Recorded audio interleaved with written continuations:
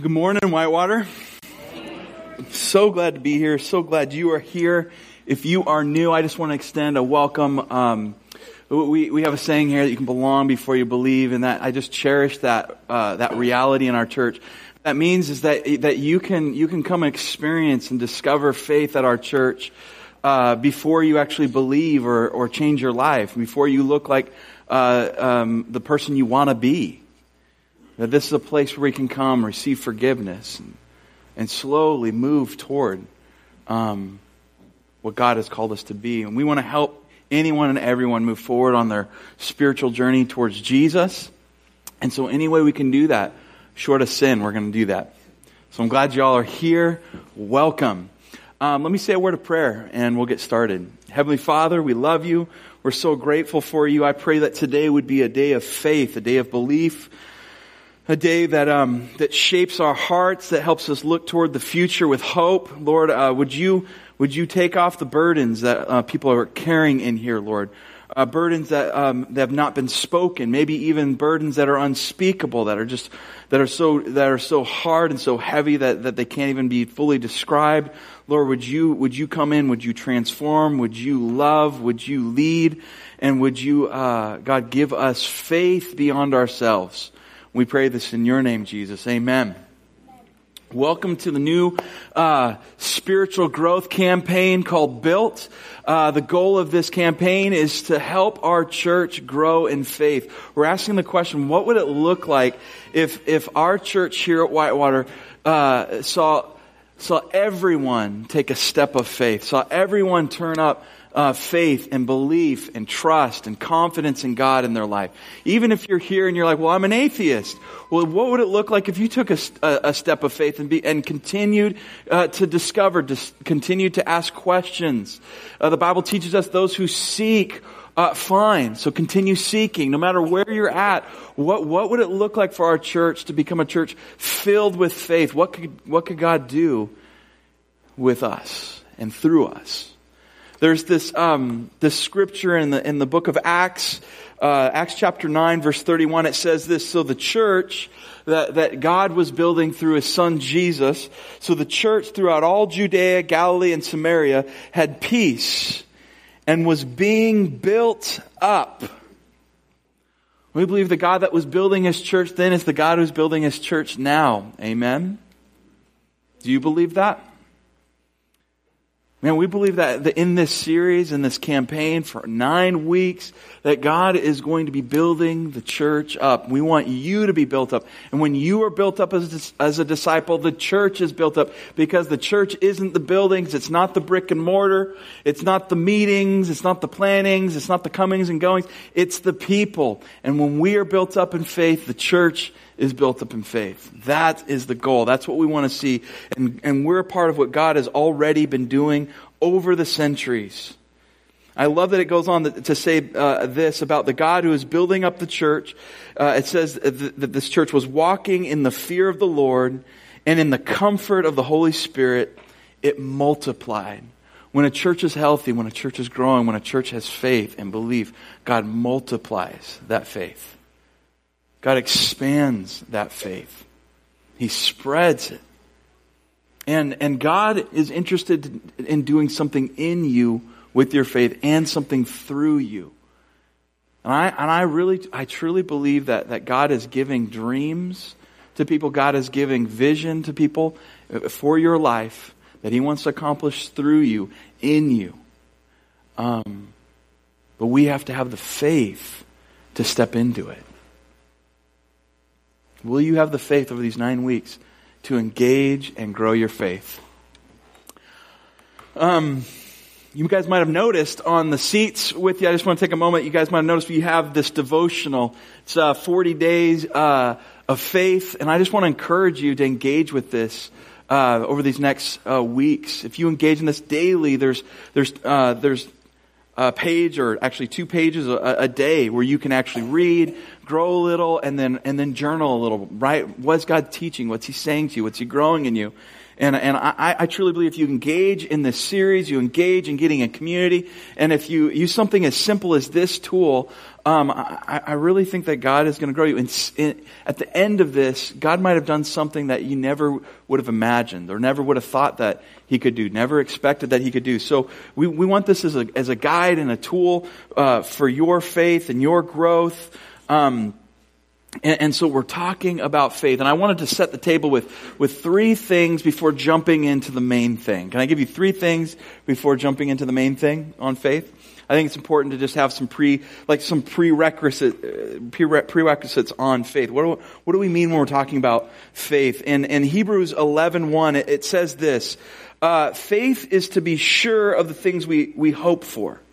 Faith is to be sure of the things we hope for, and to be certain of the things we do not yet see.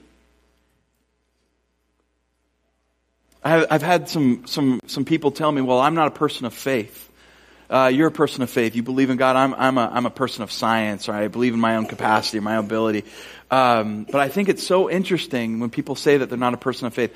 I think every person is a person of faith. We all have to have faith. Like the world would not run. Your life would not go without faith. I've had people say, like I'm all in science, and so I'm not about faith. And I just think that's it doesn't make sense to me, because what I'm hearing is that I'm putting my faith in an ability to observe the world through a scientific lens. I'm having faith that will give the answers that I'm looking for with my life. So you're putting your faith in something, is what I'm saying. Now, I had a couple recently come talk with me, and they're engaged, and they're going to be married, and they got all this great stuff going, and they're working through faith together. And one of them was like, I'm moving forward toward Christ, but I'm just not sure I'm there yet. I want to believe, and I kind of do believe, but I've got some doubts, and I come from a skeptics family, and we're kind of an atheist family, and so I've got these questions, and I just don't know if I can fully trust and fully put faith in God. And one of the things I asked him was, well, can you tell me, and let's just look at life and how faith works in life. Can you tell me with 100% certainty that she will never leave you or abandon you? That she will be 100% faithful to you? Can you guarantee me in the future? It's like, well, no, I can't give you 100% guarantee. And she kind of glared at him. No, I'm just kidding. And then I said, well, can you guarantee that he'll never leave you, abandon you? Can you, with 100% certainty, that he'll never do that? Well, no, I can't. Why? Because I guess I can't guarantee that. And well, why are you guys getting married? Why are you guys engaged? Because we trust that person is going to love us. I guess we are having to trust each other. And one of the things that I think is so important to know, and when I was looking at him, I said, look, you couldn't be in love without faith. You couldn't be engaged without faith. You can't get married and be married without faith. Like there is no real love without faith. Love without faith is distrust. Love without faith is abandonment. Love without faith is calling it off, or unfaithfulness, because you're not trusting in the future together. Everything that really matters runs on faith, friends. Can we agree on that? And we all have faith in something. Here's a second prerequisite for understanding some faith. Hebrews 11:6 says this, and it is impossible to please God without faith. Anyone who wants to come to Him must believe that God exists and that He rewards those who sincerely seek Him. It is impossible to please God without faith. In the context of the faith we're talking about here, I would define it as faith is confident trust in the God who is redeeming our world through Jesus Christ. Confident trust. Now, it's impossible to please God without faith. Anyone who wants to come to Him must believe that He exists. I've learned in relationships that love and relationships don't flourish, that they don't last, if the couple or the people don't acknowledge that they exist. Have you ever noticed this? You ever seen a couple in a fight, And like, I'm so mad at you, I'm not going to acknowledge your existence.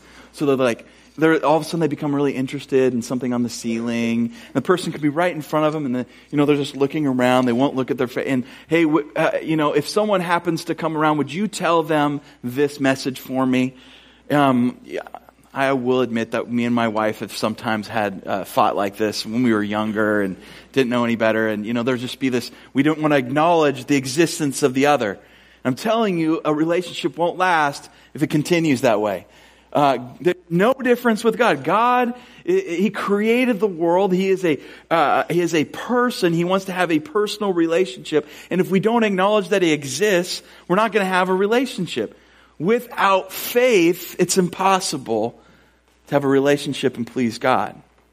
I've noticed that some people can get so busy and so worried about being successful with their own life, and they're pushing, they're trying to make their life work out the way they want. They're trying to live the dream. They're trying to grind it out, whatever. And life throws all these things at them that they didn't expect. And they get so busy and so focused that they functionally live as if the most important people in their life don't exist. You hear what I'm saying? And they're worried and they're working and they're doing all these things even for those people. But when it comes to functional love and relationship, listening and talking and caring, it's as if they don't exist. Without faith, it's impossible for relationship to happen. Put that into your scientific pipe and smoke it. So the scientists here are like, yeah, no, it's true. The reality is faith is at the center of, if we want to have a life that matters, we have faith. And that we believe that there's a God who rewards, or there's a God who holds us accountable. And the reason I think that we might resist faith, or having big faith, or having any faith at all, is if we have faith that there is a creator, and we don't just have faith in the created things that He's created, but that we actually also have faith in the Creator, then that means that this world is more than, it's about more than just us. That I can't just live life the way I want without having to give an account for my life. That God has given me a life that He doesn't want me to waste, so I can't waste it and feel good about it. Does that make sense? Some of you guys were like, I want to waste my life and feel great about it. Like, sorry, God doesn't want to let you. That's why you have those feelings of terrible guilt when you are squandering what God has given you. That's why I have those terrible feelings of guilt when I'm just stuffing my face, squandering this beautiful body that God has given me. Sarah was like, this shirt looks good on you. It's a little tight. I was like, quiet down, you. I just looked to the ceiling and ignored her. Third thing, real quick, prerequisite, because we got a lot of stuff that I want to give you today. Here's the third thing I've noticed about faith, and especially people who have begun believing or begun having faith in God. Everyone wants the results of faith without actually living a life of faith. We would rather have the results of faith than live a life of faith. What do I mean by that? We'd all rather have the breakthrough before we actually have to have faith.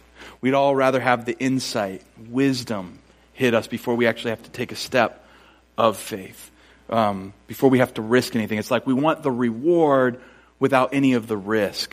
But faith doesn't work that way, friends. Relationship, love, the deepest things in reality do not work that way. We want the experience. We want the accomplishment. We want the relationship. We want the love to work without the risk, without faith, without having to take a step of faith or live a life of faith. We want the knowledge. We want the safety. We want God's miracle in our life without actually having to believe too much. We'll believe once we have the safety, once we have the miracle, once we have the knowledge, then God, I'll believe, then I'll trust you. But friends, that is not a life of faith. And I'm afraid that somehow, with the American dream that we've been sold, that somehow it seeped into the church and flipped the reality for the Christian believer, that we would actually think that a life of faith is just waiting for God to do things for us or show up and do stuff that we want when we want it, and then we'll believe in Him, and that's somehow a life of faith. Guys, that is the opposite of a life of faith. That is no different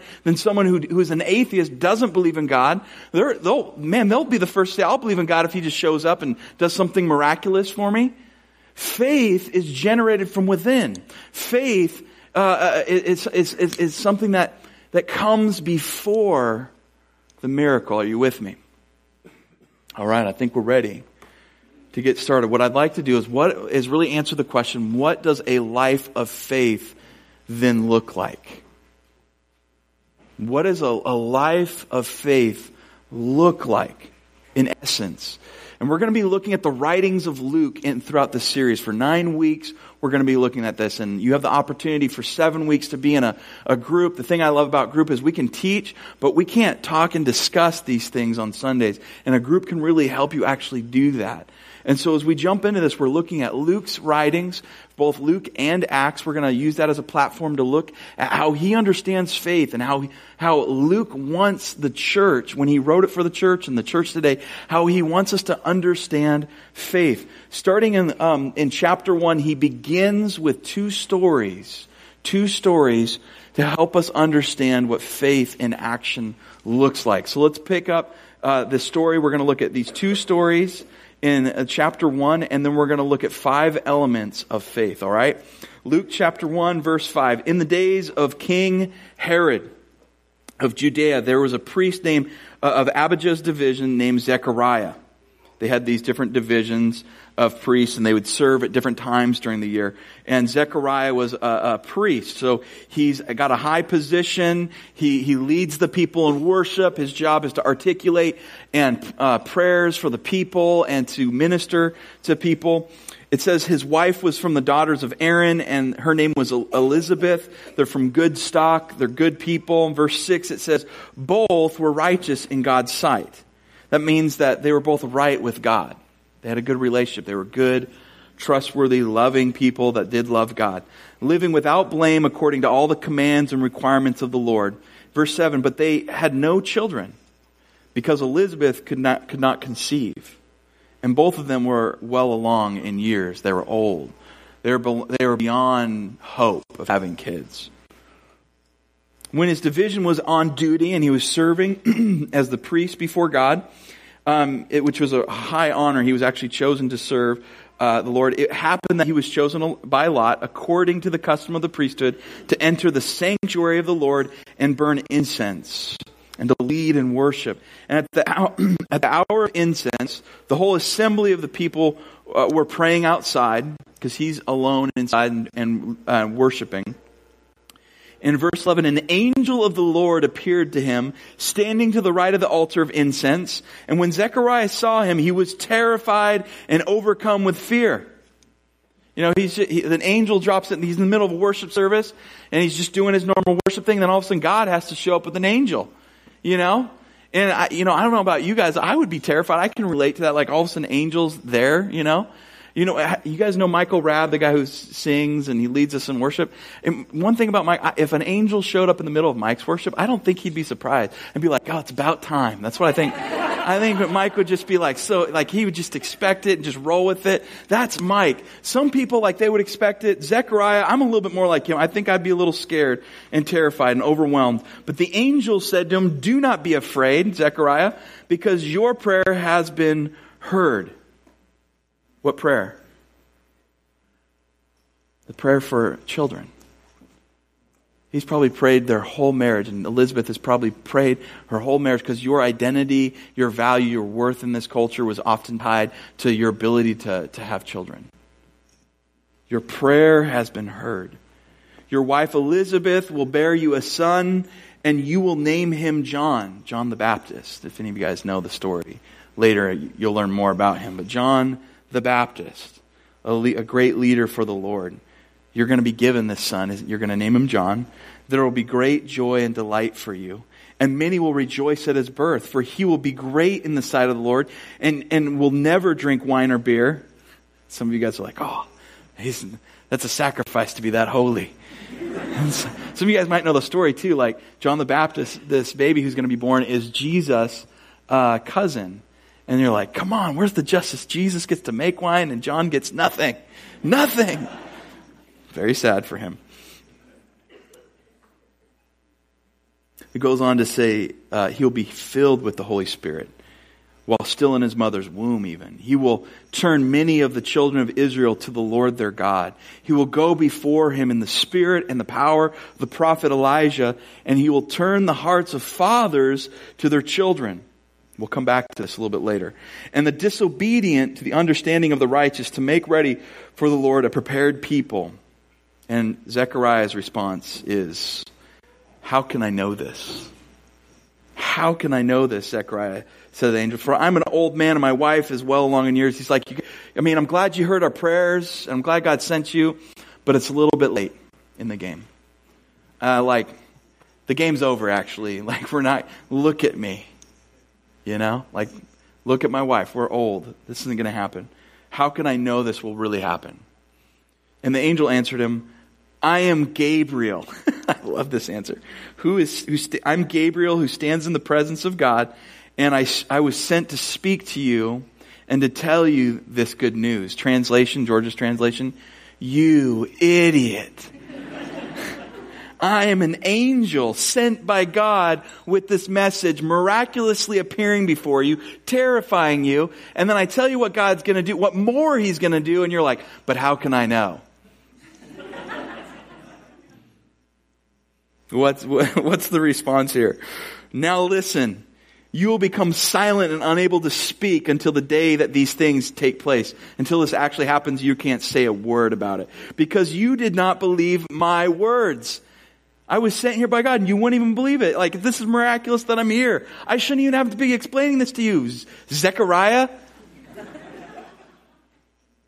He says, because you did not believe my words, which will be fulfilled in their proper time. So even though you have a lack of faith, isn't it interesting that he was able to believe God enough to pray for a child, but he didn't have enough faith to believe that it would actually happen. He says, you did not believe my words, but they will happen in their proper time. Zechariah's job, he's a pastor, he's got to use his voice. Zechariah's objection came through his voice. And God says, you know what, you rely on your voice to articulate and pray for the people. And this voice that you use to object and ask, well, how can I know? I'm going to take that voice away. And you're not going to be able to use that voice to tell anybody what I just told you. Meanwhile, people were waiting for Zechariah, amazed that he stayed so long in the sanctuary. And when he did not come out, he could not speak to them. And then they realized that he had seen a vision in the sanctuary. He was making signs to them and gesturing and remained speechless. He couldn't say a word. Can you imagine that? He's coming out and he's just gesturing, this guy who makes a living off his voice. It's like if I came out to preach and just did interpretive dance or something. When the days of his ministry were completed, he went back home. Now get this, you guys. This is, after these days, his wife Elizabeth conceived. So just go with it for a moment. One of the things that Luke's kind of hinting at here is that Zechariah has to go home and have a conversation that he can't have with his wife. Right? He can't speak, so he comes home and he's just been worshiping. He's the man, what a high honor. And his wife's like, so how'd it go? What happened in the temple? And he's just she's like, again, why will you never talk to me about your work? Why won't you ever? Did I do something? Did I make you angry? What's the deal? And he's trying to gesture and he's trying to get her on the same page. And finally you can see her kind of he's like, baby. And she's like, baby, are we going to? And he's like, yes, and he can't speak. And finally she understands the blessing that God's given them, the mission. And she's like, so what do we have to do to make this happen? Why are you smelling so big, Zechariah? He's having to describe this whole thing, and God is at work in the humanness of this. Sometimes we think of faith as this ethereal, out there kind of thing. This is in the humanity, the reality that you and I live in. Luke wants us to know that faith is in the real. Let's go through this story, finish this, and I want to give you guys 5 elements of faith. In the 6th month, the angel Gabriel was sent by God to a town in Galilee called Nazareth, a virgin engaged to a man named Joseph of the house of David. The virgin's name was Mary. She was a nobody. Nobody had ever heard of her before. She's from the north of Israel. She doesn't have much to her name. She's a nobody from nowhere. And yet an angel was sent to her by God, and he said, "Greetings, favored woman. The Lord is with you." But she was deeply troubled by the statement, wondering what kind of greeting this could be. Then the angel told her, "Do not be afraid, Mary, for you have found favor with God. Now listen, you will conceive and give birth to a son. You will name him Jesus. He will be great and will be called the Son of the Most High. The Lord God will give him the throne of his father David. He will reign over the house of Jacob forever. His kingdom will have no end." She's like, okay. This is a lot to take in, right? He's saying you are going to have the promised one, the Messiah, the Savior that God has promised. Mary asked the angel, how can this be? Since I have not had sexual relationship with a man. She's a straight shooter, that Mary. Just gets right to the, how does this going to work? And then the angel replied to her, "The Holy Spirit will come upon you, and the power of the Most High will overshadow you. Therefore, the Holy One to be born will be called the Son of God. And consider your relative Elizabeth. Even she has conceived a son in her old age," because she's related to Elizabeth. "And this is the 6th month for her who was called childless. For nothing," get this, "for nothing," I would even underline this, "for nothing will be impossible with God." Faith starts in God when we realize that nothing is impossible for him. And here's Mary's response. "I am the Lord's servant," said Mary. "May it be done to me according to your word." I'm in. I'm all in. Here's the first element of faith. I just want to give 5 elements that you can draw from these 2 stories that Luke is trying to teach us who would listen about faith. The first one is that faith precedes. Faith precedes. In a world that wants all the results of faith without having to live a life of faith, faith precedes. Faith precedes God's movement. Faith precedes experiential knowledge. Faith precedes the miracle. Faith precedes. And we often want it to be the opposite. We want to have the miracle first. We want to have the knowledge first. Then we'll believe. You even see Zechariah, that was his issue. How can I know this is true? Do you notice that Mary also asked the question? She's like, well, how will this happen? And the difference is the reason she didn't have her voice taken away, was because he asked, how can I know? He wanted to know and have certainty and have it figured out before he had to step out in faith. Mary just said, well, how is that even going to be possible? She just wants to know, how is that going to work? She didn't have to know, with certainty it's going to, just how is that going to, I don't. And then she says, I'm all in. I'm all in. I think that is unbelievable. Faith precedes. Are you at a place in your faith when God says something to you, you will trust Him? You will have confidence in Him? Or do you have to wait for the miracle to happen to believe it? Number 2, now get this, you determine the size of your faith. You determine the size of your faith. Again, Luke 1:20 says this, you will become silent and unable to speak. This is Gabriel talking to Zechariah. You'll be unable to speak until the day these things take place, because you did not believe my words. What was Mary's response? I'm in. May it be as you say. Let's get this straight. Zechariah is a male. That's higher on the pecking order in this day and age, in this culture. Mary's female. She's lower. Zechariah is a priest. He's got money. He's married. He's well respected. His circumstances in life are great. Mary is a nobody from nowhere. She's female. She's not married yet. She has no property. She has nothing to her name. Her circumstances are quite different. Wouldn't you agree? Why is it that Mary then has bigger faith than the priest whose job it is to have faith on the behalf of people? Why is that? Because you decide, you determine the size of your faith.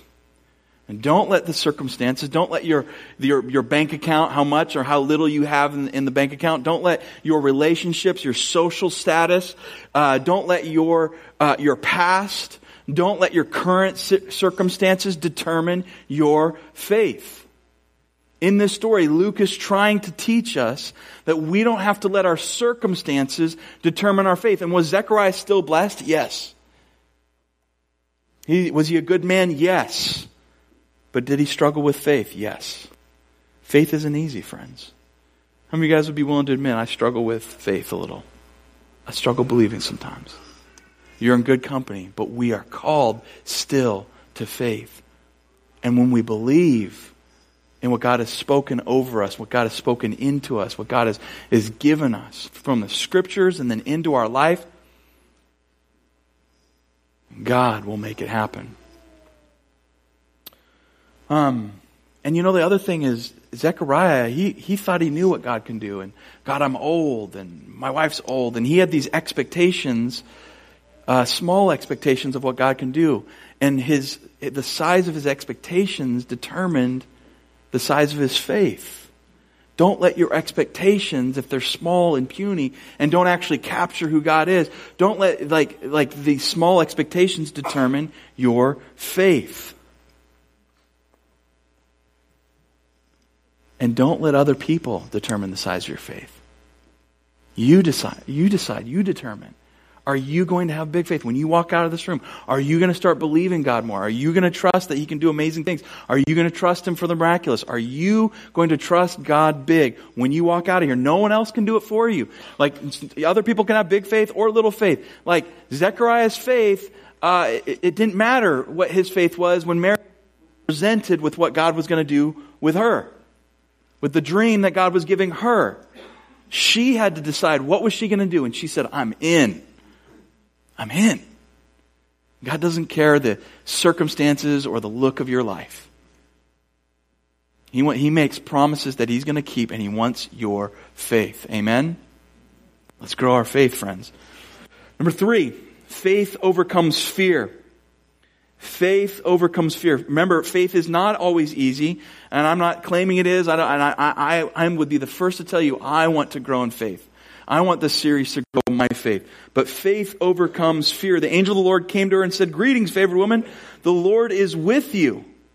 But she was deeply troubled at this statement. She was scared, and the angel said, "Do not be afraid, Mary, for you have found favor with God." This is a really simple, easy point, but I don't want you to miss it. If you have found favor with God, don't be afraid. Let the favor of God be greater than your fear. You know that God loves you, that He has given you His favor. His favor rests on you because of the blood that was spilt by His Son Jesus. The sin has been removed, or has the capacity to be removed from your life because of His Son. His love is extended. His love is present. Will you let the favor of God and the favor of your faith in God be greater than your fear? My daughter is afraid of the dark. And we've got this new house with this new dark basement. And she needs to go get some things and do chores down there sometimes. She's like, "Dad, I don't want to go down there." I'm like, "Come on, Novella, it's fine. Just turn the light on. You'll be okay." And she's like, "No, it's dark. It's scary. There's noises." "Okay, what if I go with you?" "Okay, yeah, Daddy, you come with me. Come with me. But you're going to go first. I'm not going to walk ahead of you. You go first." Because I want her to learn to overcome her fear. I want her to learn to have faith. And she walks down there with courage and faith when I'm behind her. She knows that her daddy's with her. Do you know that your Father, your Heavenly Father, is with you when you step out? 4, faith turns God-given dreams into reality. Faith turns God-given dreams into reality. Mary said, I'm in. May it be as you have said, according to your word. Later in the story, in chapter 2, the shepherds come and they come to see Jesus who's born, and they see him and he's actually born, and what God said would happen, happened. God's promise was fulfilled. And it says this about Mary in verse 19 of chapter 2. It says, but Mary was treasuring all of these things up in her heart and meditating them. All the promises of God being fulfilled. All the dreams that God had given her were coming into reality because she said, I'm in. I'm going to believe you big. What are you treasuring up in your heart? What have you been treasuring up in your heart recently? Like what prayers have been answered? What dreams have been spun into reality? It's so easy to forget or miss them, not pay attention, or just be like, oh, like we've been praying, God, please, please, please, please. And then we get it and we're like, yeah, like a spoiled child, and we don't care about that toy anymore. And Mary treasured these things up because she had big faith. Big faith people see their faith prayers being answered. They see their dreams being turned into reality, and they're thankful and they praise God and they treasure it. My son is a treasure. My son's a miracle. Like the doctors didn't think that we'd be able to have another one. We prayed and we had miscarriage after miscarriage, and little Wesley, beyond the expectations of the doctors and even sometimes our expectations, was given to us. He's a miracle. I treasure him in my heart. My grandfather, his mom got pregnant with him during the Depression, and they decided that we can't have another little one. It'll cost too much. We can't do it with our family. So they were going to have an abortion, and they made the plan. They had the day, and they drove up to the abortion clinic. Went pregnant with my grandfather, and they were going to go get him aborted, and my great grandma could not get out of the car. She didn't know why. She just couldn't get out of the car, and God preserved my whole family, my life, my son's life. It's a miracle because of what God did. I treasure that in my heart. We would not exist. Wes would not exist if it were not for the miracle and the hand of God. What are you treasuring in your life? Are you with me? Last one. And this is a big one. Great lives are built on great dreams. Great lives are built on great dreams. When Zechariah, and this is in chapter 1, when Zechariah saw the angel, he was terrified. But the angel said to him, do not be afraid, because your prayers have been heard. His prayer for a son, his prayer for a child. Your wife Elizabeth will bear you a son, and you will name him John. And there will be joy and delight for you, but not just you. Many will rejoice at his birth. Because of this, he will turn many of the children of Israel back to the Lord, and he will go before him in the spirit and power of Elijah to turn the hearts of fathers to their children. Stop there for a second. This prayer has been a prayer for Zechariah probably for years, waiting in faith for God to do something. By the time he's too old, God says he's going to do something, and so he struggles with some doubt.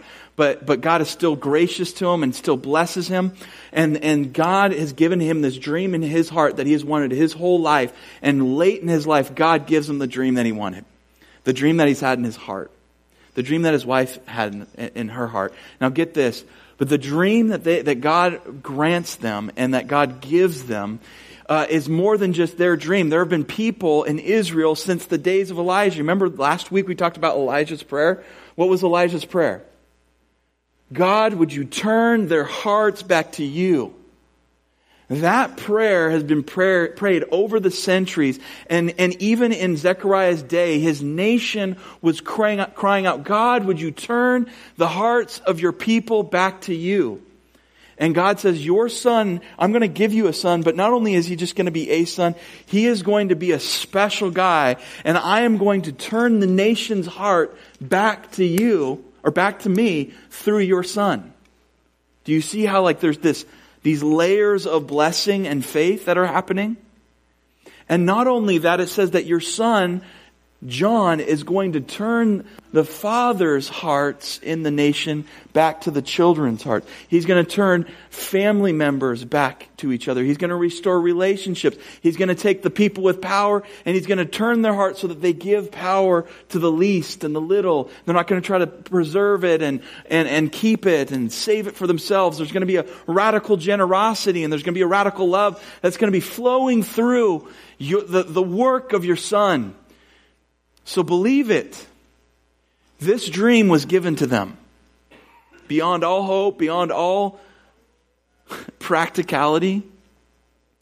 Friends, I believe God is giving dreams to people who are sitting here in seats right now. Are we willing to believe it? Amen? I can't move on without mentioning Mary. Mary's dream was given to her, but was she asking for it like Zechariah? And probably not. She wasn't like, I really want to have the Son of God. I'm not married. I have nothing. People are really going to believe me if there's some, conception that's different than what's normal. Right? Her plan, the dream she's given, it happens in the wrong order, in the wrong way, with the wrong, totally beyond people's expectations. And when God starts bringing it about, she's treasuring it in her heart, even though everyone's going to be critical of her, even though everyone's going to doubt that this is the story. And I want to tell you, some of you guys are going to have a dream in your heart that God has placed there, and you're going to have doubters, and you're going to have critics, you're going to have all these things in opposition to what God wants to do in your life. And your job, despite all that, is to believe and to have faith. Will you dare to believe?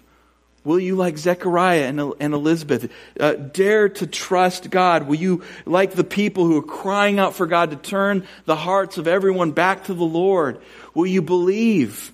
We who read about Mary, it says this in Luke 1:45. Blessed is she who has believed that the Lord would fulfill what He has spoken to her. That is a pronouncement Luke is saying that is true for her and it's true for us.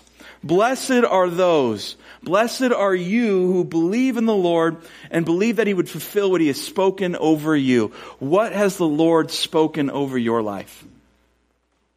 What has He spoken into you? What does He want to bring into existence through you? What future that has not yet been written will He accomplish through you? And will you trust Him? And will you find reasons to doubt? Will you find reasons to just say, no, I want the miracle, or I want something to happen before. I want it to precede me having to have faith. Friends, have faith. And you will see the revelations of God. You will see God's hand move. All the major characters that see God's hand move throughout the book of Luke and in Acts are people who trust God enough to step out. So will you join us over the next 9 weeks and grow your faith? Will you commit to that? Is it worth it? Is it worth your family? Is it worth your personal growth? Is it worth change in your life, the change you've been wanting to commit so that can happen? Is it worth getting into a group? Come to we're having this thing called Group Up after this service. Get in a group, get in community, grow together, live together, belong together. Let God do something in your life. Get to know people you never thought you would have known because you took a step of faith. And finally, would you have the faith over this series to make 3 faith goals? It's on your bookmark. There's a bookmark in your devotional, and you can write them out. Think and pray about this. But we want you to set goals, maybe some dreams that God has already put on your heart, or maybe start beginning to put on your heart. Goals of growth in your life, goals of going and sharing your faith, and maybe goals of generosity, of serving with your time, talent, and treasure. What could God do through you and in you in this service and in this series? I'm believing God to do big things. I want to grow our faith as a church. Let's do it together. Let me pray. Father God, we love you. We're grateful for you. Would you help us to believe big? Would you help us to love big? Would you help us to worship big? Faith precedes. Help us to have a faith that precedes. Help us to have a faith that that we make big. Lord, we can determine our own faith. Let us walk out of here with big hearts. Father, would you help us to build a great life on the great dreams that you give us? We pray this in your name, Jesus. Amen.